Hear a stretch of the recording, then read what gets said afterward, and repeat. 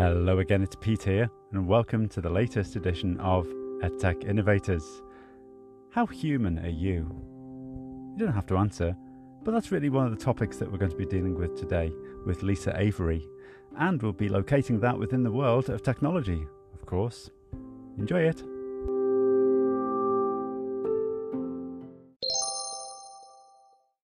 Well, the central piece really to my work, it's centered around positive psychology.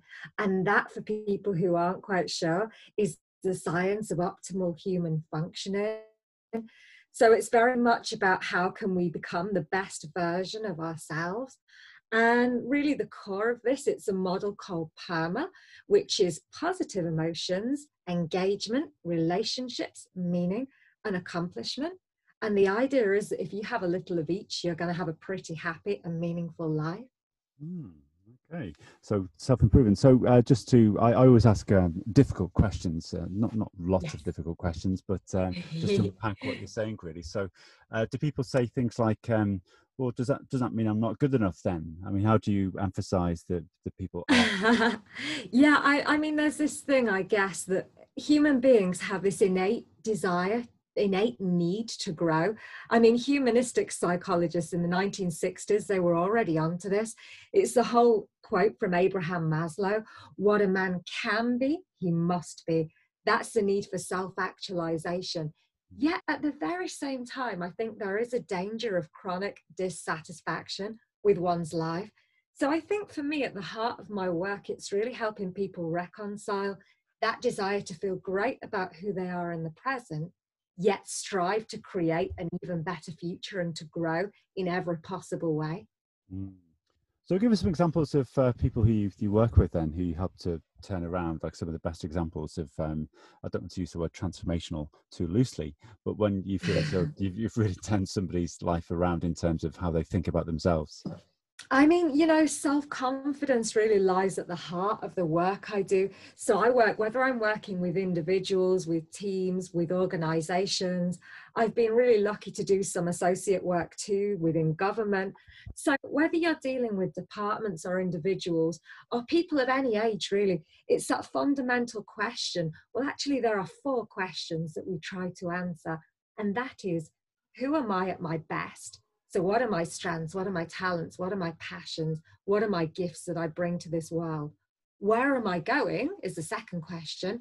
So what does my destination look like? What is my vision, my compelling future vision? And how am I going to break it down into tangible goals? So we've, who am I at my best? Where am I going? Thirdly, how am I going to get there? What are the emotional, psychological, and practical resources that I'm going to need to get there? And what are some quick wins along the way? So how am I going to give myself that instant boost when I need to? So I think if a person is able to answer these four questions, a person, a team, a group, a company of any kind, they're well on their way to being in a really great place. So in terms of specific examples, I would work, as I say, with schools, with colleges, universities, and also some companies. And I it's a bit difficult to give names, but Yeah, please don't. I guess what I'd like to say is that it's always such a pleasure to witness that transformation, because I guess what's really important for me, it's not going into a place and saying, guys, this is what you've got to do, because nobody has that answer. But what instead we do is we go into a place and we say, guys, this is what the research says. This is what the science says around this. How does it relate to you? And you might be aware, Pete, that if you want people to feel optimal motivation, they've got to feel very, very autonomous in their choices. I don't know about you, but I hate being told what to do, Oh, right? yeah, always. Yeah.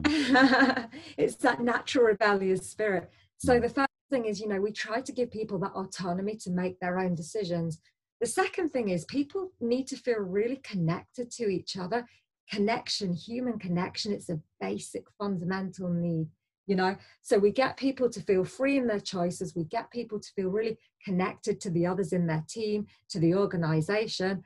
And we want them to feel very competent in what we're dealing with in the material too. So the idea is to really help people get in touch with these three things. And from that point, we get to witness some incredible discussions. Because I guess that's the other thing. It's really holding this space for people where they can have the kind of discussions and explorations that they've maybe never had before. This is a lot to unpack here, Lisa. This is fantastic. This is like Elton John's suitcase or something. There's so much to unpack. So let's do it piece by piece, if that's okay. So firstly, because this is an EdTech podcast, obviously we're talking about education and positivity too. But you mentioned this idea of being in control of your why, why you do things, and I'm particularly interested in why people use technology. People very often use technology and don't know why, or they think that technology will be an answer to things. What's your view on that? What's your view on the way that people use technology in a way that could, I suppose, cause them to lose control of their why, or to lose sight of their why? I would actually, if I could, try to turn this question around a bit and actually say, what will technology allow for us? How will it help us really leverage our why like never before? Because I guess, technology is just like anything. We can make great use out of it, or we can waste, while away time in a fairly unproductive way. So I guess I would say that if we learn how to leverage technology properly, we're going to free ourselves up of some of the kind of tasks which humans are beyond, So much of AI, it's freeing human beings up so that they can exploit their very human potential. There's something which I really love from positive psychology, which is called the VIA, the Values in Action classification of human strengths. And very simply, it's a questionnaire, it's a survey with 240 questions, which sounds like quite a lot. But by the end of it, you get a breakdown of your 24 character strands. And these kind of strands are strands like curiosity, creativity, judgment, humor, the kind of strands that no single piece of AI or technology could ever embody. And these are the kind of strands that I think we need to powerfully leverage in the face of ever increasing usage of technology and AI, so that we really begin to do best what we can do best, and that is to be very powerfully human.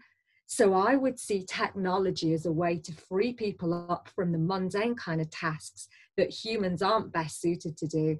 So instead, humans can focus on doing and shining by being fully human, Yeah, and I don't wish to sound conspiratorial, but we've seen the damage that can be done very recently when an algorithm tries to work out people's exam results. Yeah, absolutely. It's scary stuff. But I think, again, we've got to be very strict and disciplined with how we make use of technology. And I think if we are able to, we have access to the rest of the world. Our why is something we're able to project powerfully out to the world. We can create communities, we can find like-minded people. And again, that very basic need for human connection is something that we can so powerfully leverage through technology, and that is majorly exciting, I think. It is. So just unpacking what you were saying before a little further, you were talking about visualizing your goal, if you like, your goals. Yes. and your why. How does that work? Do you get people to do things like draw a picture or talk it through or write it down, or what? I'm really glad you asked, because actually this is one of my favorite exercises from positive psychology. And so this is sort of backed by research and science and the likes. There's this wonderful exercise called Your Best Possible Future Self. And this is a great way to begin to create your vision. And what you do for 3 consecutive nights, you would take a piece of paper and you would begin to write, very importantly, in the present tense, because the subconscious processes best in the present tense. In the present tense, you begin to write about your future. You can project into the future 1 year, 2 years, 5 years, as many years as you feel comfortable with. And the idea is that you are creating a powerfully compelling vision of where you want to be in your life, in every single aspect of your life. you've got to make it as evocative as possible, because it's really emotion that motivates human beings more than having some goals and some plan. It's that emotion. So you've got to tap into what you're going to be feeling, what your vision, what it looks like, what it feels like, what it tastes like, what it sounds like. You've got to make it as evocative as possible, because it's that emotion which is going to drive you through to complete that vision. So you basically try to create an idea with words of what your vision looks like for 3 consecutive nights, 20 minutes each night, nothing more. Writing about your life like you're already there, like it's already happening. And I think the really powerful thing about this, Pete, it's that human beings are sense-making creatures. You know, it's kind of like this idea that we only dream about things that are unresolved in our life, because that's our subconscious trying to put together the pieces to make sense of things. So by beginning to create a bit of a narrative about who we want to become, little by little, our subconscious will start thinking about ways that we can actually get there. So by creating this powerful vision, it's a great way to prime your subconscious to start looking for possible routes to get to this place we really want to be. And narratives are how we understand things, of course, aren't they? Of course, absolutely. Yeah. So it's time for another difficult question now. I must make a jingle for this at some point, Lisa, to say that. Difficult question time. There was a rumble of thunder in the background or something. So difficult question number 2, I think it's number 2, is so arguably just visualizing where people want to be. Isn't that the easy part? Isn't the hard part where people start to lose sight of their vision? Absolutely. But I think it's really important to keep that vision in mind, because when you've got something in mind, it kind of becomes incorporated in your sense of self, in your identity. And when you take that on board, once again, on a daily basis, weekly basis, you're going to be looking for external clues. So clues in your environment, people who might help you get to that place, for example, things that you need to do to get there. I absolutely agree that, you know, the vision is the easy part, but actually most people don't really even dare to create this vision. Well, many people, first of all, don't really know who they are and what they really want, which is why I insist these questions, who am I, where am I going, etc., are absolutely essential. Because the thing is, Pete, if you're going to get anywhere in this life, you're going to have to be intrinsically motivated. That motivation is going to have to come from inside of you, not from any, you know, praise or any prize that you're going to receive at the end, if not because this is an essential part of who you are. So for that reason, would really urge the people listening to this podcast to take a peek at those 24 character strengths that they have, and to do that survey to find out. Because when you know what your strengths are, not only do you know what you're good at, but you know what's important to you. You know, your strengths can help you see what your values are.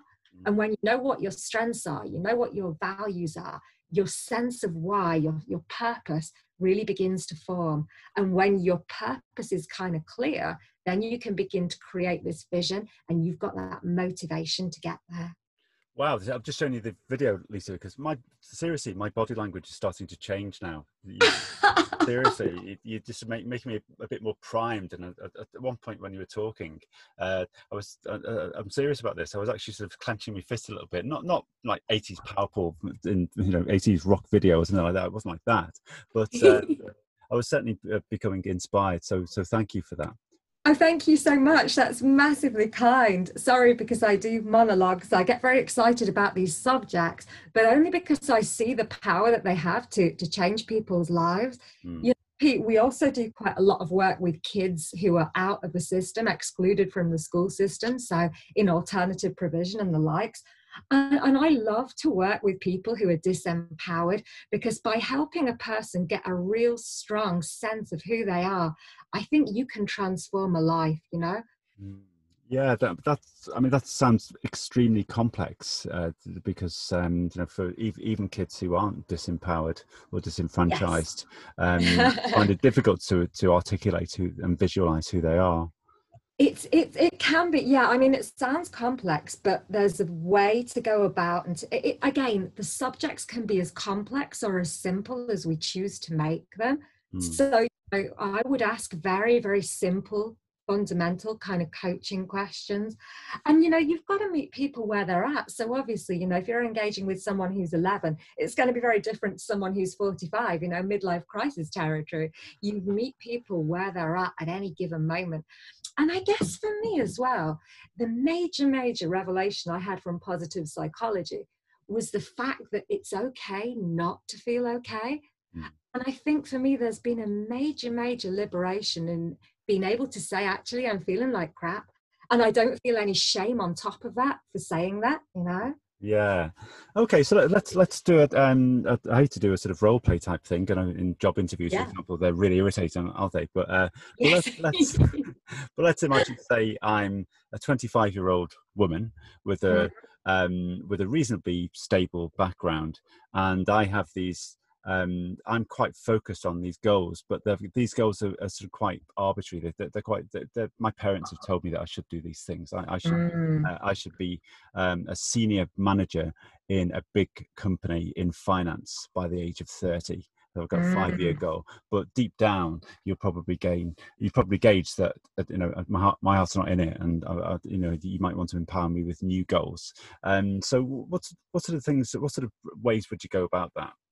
Absolutely. I mean, the fact you use the word should in itself, the moment I hear the word should or have to, that's where we stop right now. I mean, whose voice is it that we're hearing in our heads? As you say, it can be parents, it can be school, it can be society, it can be any kind of conditioning. But first of all, I begin to hear the person's story this far. Essentially what I get people to do, so I have this 30-day process. 30 days to your fabulous future self, if that doesn't sound too cheesy. Thank you. Thanks, Pete.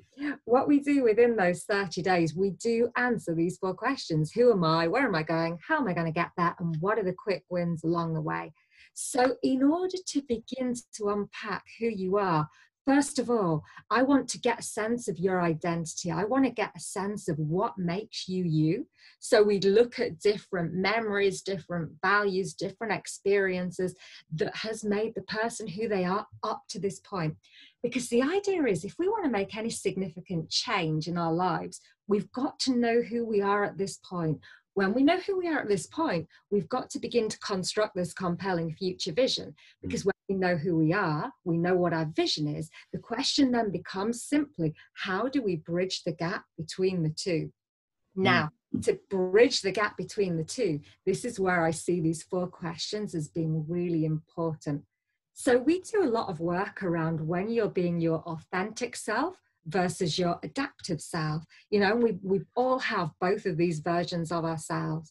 We do a lot of work around strengths, around values, talents, passions, identity. There are questionnaires that I can attach here for your listeners. There are surveys.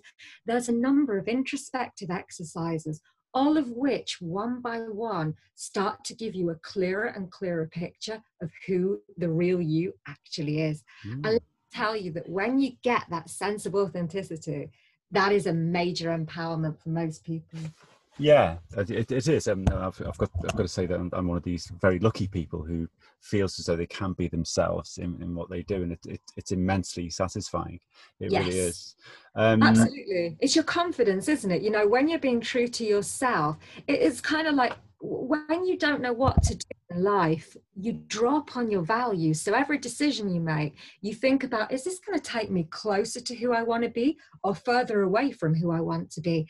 And when you know your values, those kind of decisions become so much easier because you know what's important to you, Yeah, we don't want to be Alan Partridge's PA, Lynn, do we? I don't know. Face fixed in a permanent state of pain. So if this hypothetical person who I mentioned before, so they've got their goals, they've visualized their goals, well, what sort of problems might they have along the way? So, people and situations that might get in the way of them reaching those goals.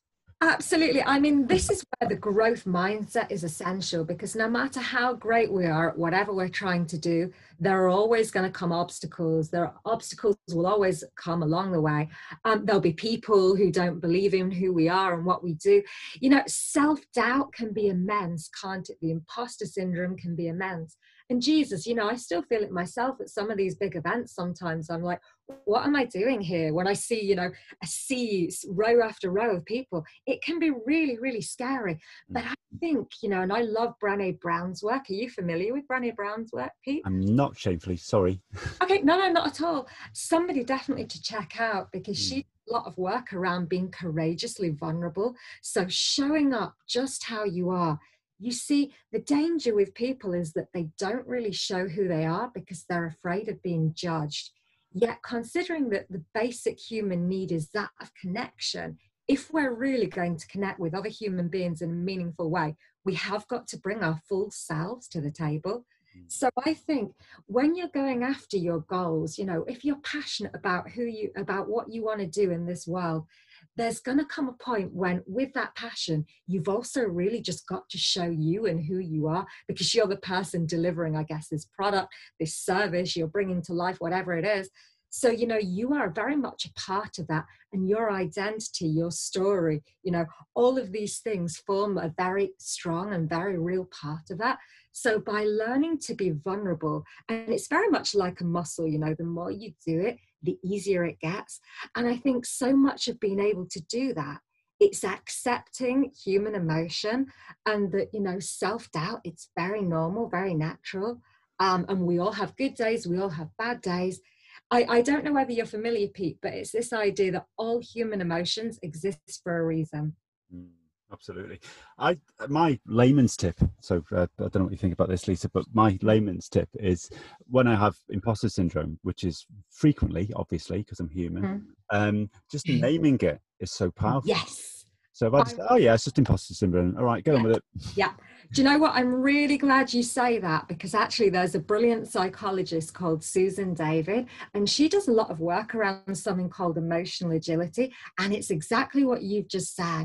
The idea is, if you want to free yourself of a negative emotion, as would be self-doubt, you know, the anxiety, the worry that comes with that, if you're able to articulate it as clearly as possible, just simply by articulating it, you will indeed free yourself from that. Because it's that idea that whatever we repress is going to grow stronger over time, you know? So we do need to free ourselves of these things through words. And that's really powerful. And by doing that, I think we can inspire other people to do that too, to have the same level of confidence to do just that. And that is actually the courageous vulnerability that Brené Brown is speaking about. And by all being open and by all being vulnerable, I think we can create an atmosphere, you know, in companies, in teams, of psychological safety. We're really destigmatizing what it means to make a mistake. And I think that's really important. Yeah, and I could relate that to technology, of course, not just because of the nature of the podcast, but because this has really helped me become pretty good at tech, at technology, but through being really clear that I'm not actually very good at it at all. So I don't sort of pretend to be really, really good at technology. And the reason, and how that helps is when I encounter issues with technology, which is like every day, I mean, it really is every day, especially since lockdown. I don't beat myself up about it. I just go, all right, that's imposter syndrome. You're telling yourself that you can't do it. Let's do what we can, step by step. Absolutely. And it really works because I'm not sort of beating myself up about not being good. I'm just sort of working through the issues, and it's helping my problem solving skills. I love that. I love that, Pete. And again, you know, you're not feeling negative emotions around this. And there's something that I'd love to share with you and your listeners about this subject. The idea is that positive emotions and negative emotions both do something very different to the brain and the body. So the fact that you're not experiencing negative emotions but when you're feeling the imposter syndrome, because you're saying, oh, come on, Pete, you know, I've got this. I've got plenty of other skills that can more than compensate for what I can't do technologically. So because you're being pretty positive about this, the idea is that when we experience positive emotions, it literally opens the mind up to experience more. It expands our peripheral vision. So there's this really cool experiment in which psychologists got two groups of people, one group to watch comedy, the other group to watch a very sad documentary. Afterwards, both groups had to look at a photograph. Now, the people who watched comedy literally saw the entire photograph, the entire picture. So their peripheral vision was pretty much broadened, you know? Yeah, it's pretty cool, isn't it? Whereas the people who watched the sad documentary had tunnel vision. They literally homed in on the center of the picture. And I mean, literally and metaphorically, this is what the two different kind of emotions do to us. Positive emotions open us up to new people, new experiences. You know, we're much more open and responsive, which in turn can generate more positive emotions. Whereas Yeah. negative emotions have evolved so that we see what is just in front of us because it's the threat. So the negative emotions are signaling there could be some danger in our environment. We need to respond to it immediately. And that's why our vision must become tunnel vision. No? Mm. Well, could we have a sort of gentleman's agreement here, like a sort of disclaimer that we're both actually human? So, for example, so I what I said, promise. yeah, I mean, I'll just develop something that you said before that that you know, I don't develop negative emotions. Well, I do, of course, I do. I mean, Of everything that I course. talked about is the result of a sort of internal sumo wrestling. You know, there's, so for example, imposter syndrome. There is Yeah. this, you know, voice, metaphorical voice that says, "You can't do that. Of course, you can't, you idiot." And Yeah. then you have to work through that and fight with yourself, and it takes time, doesn't it? You do, absolutely. And you know what? The other massive, I'm glad you've said that because the other major revelation for me, and this was only a few years ago, and it kind of begs the question, why does nobody teach you this at a much younger age?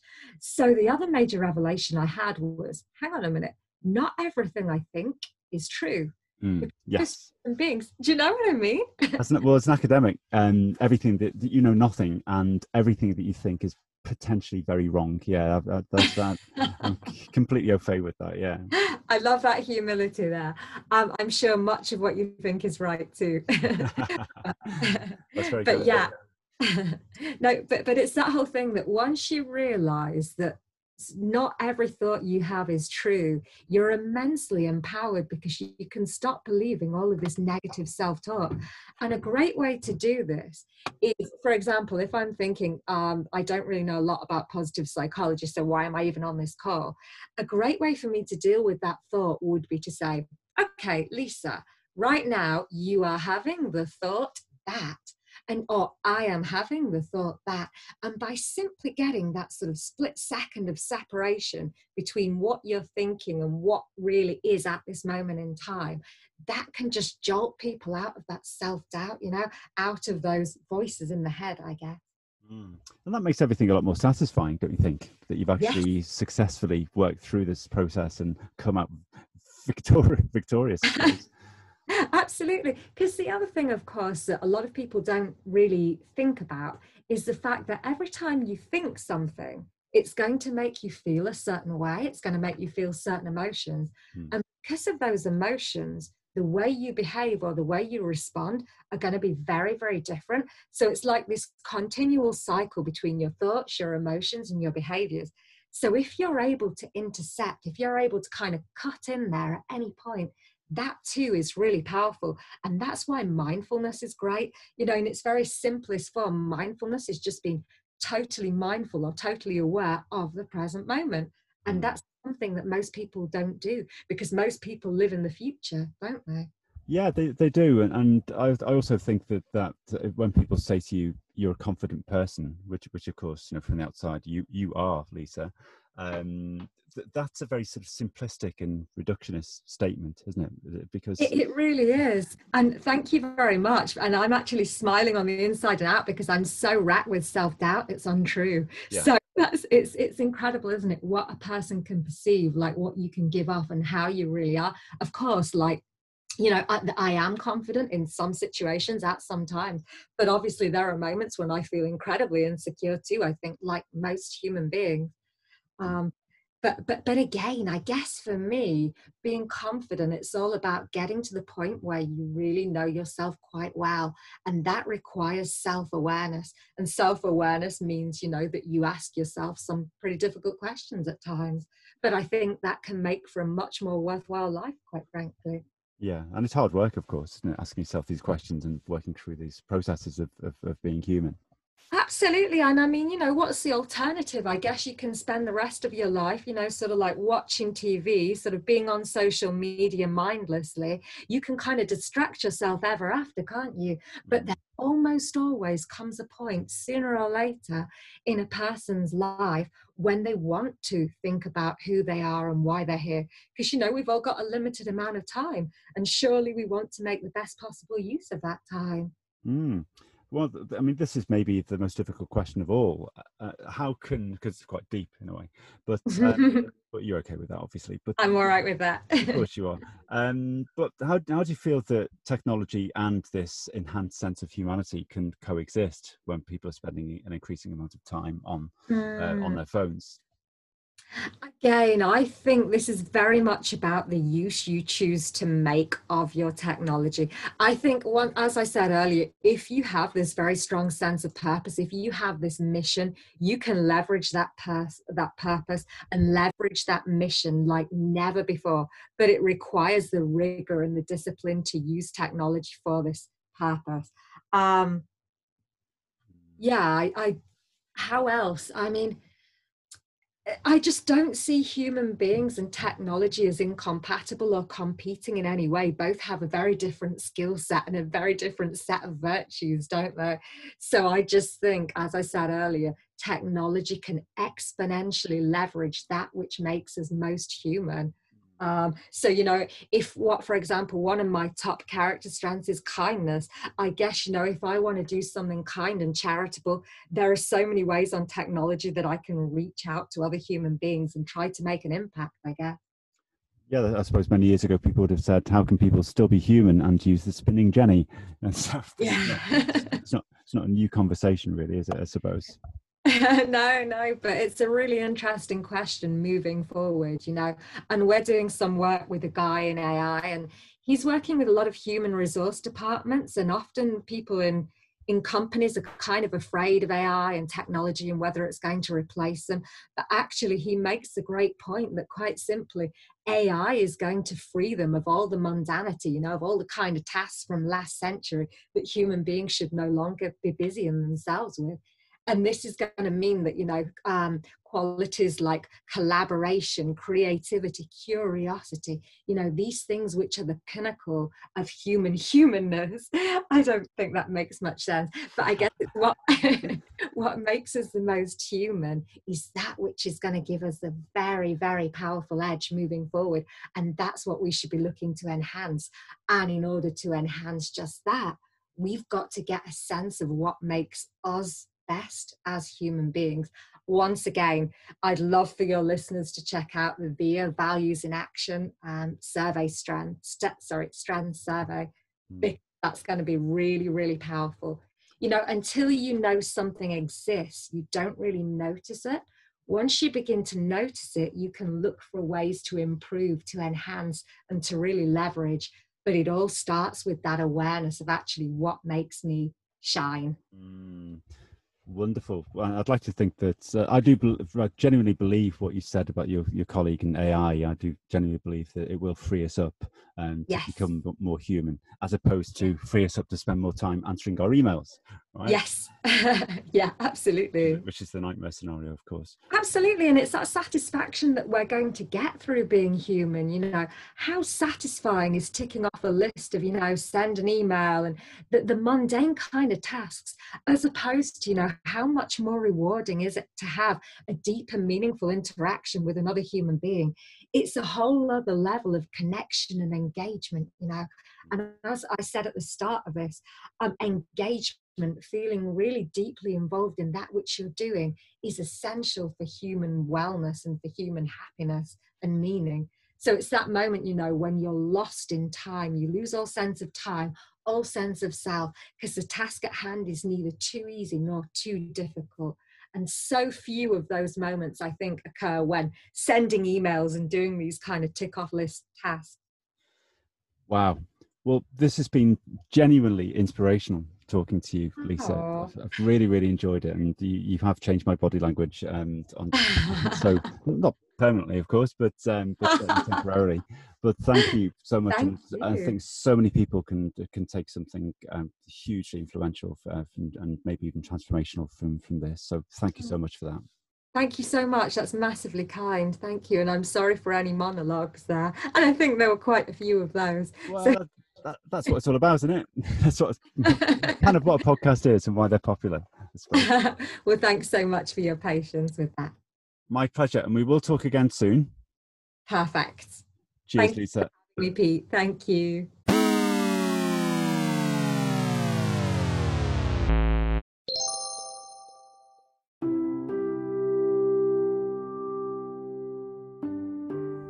Well, that was Lisa Avery. I literally feel more positive now. I'm not messing.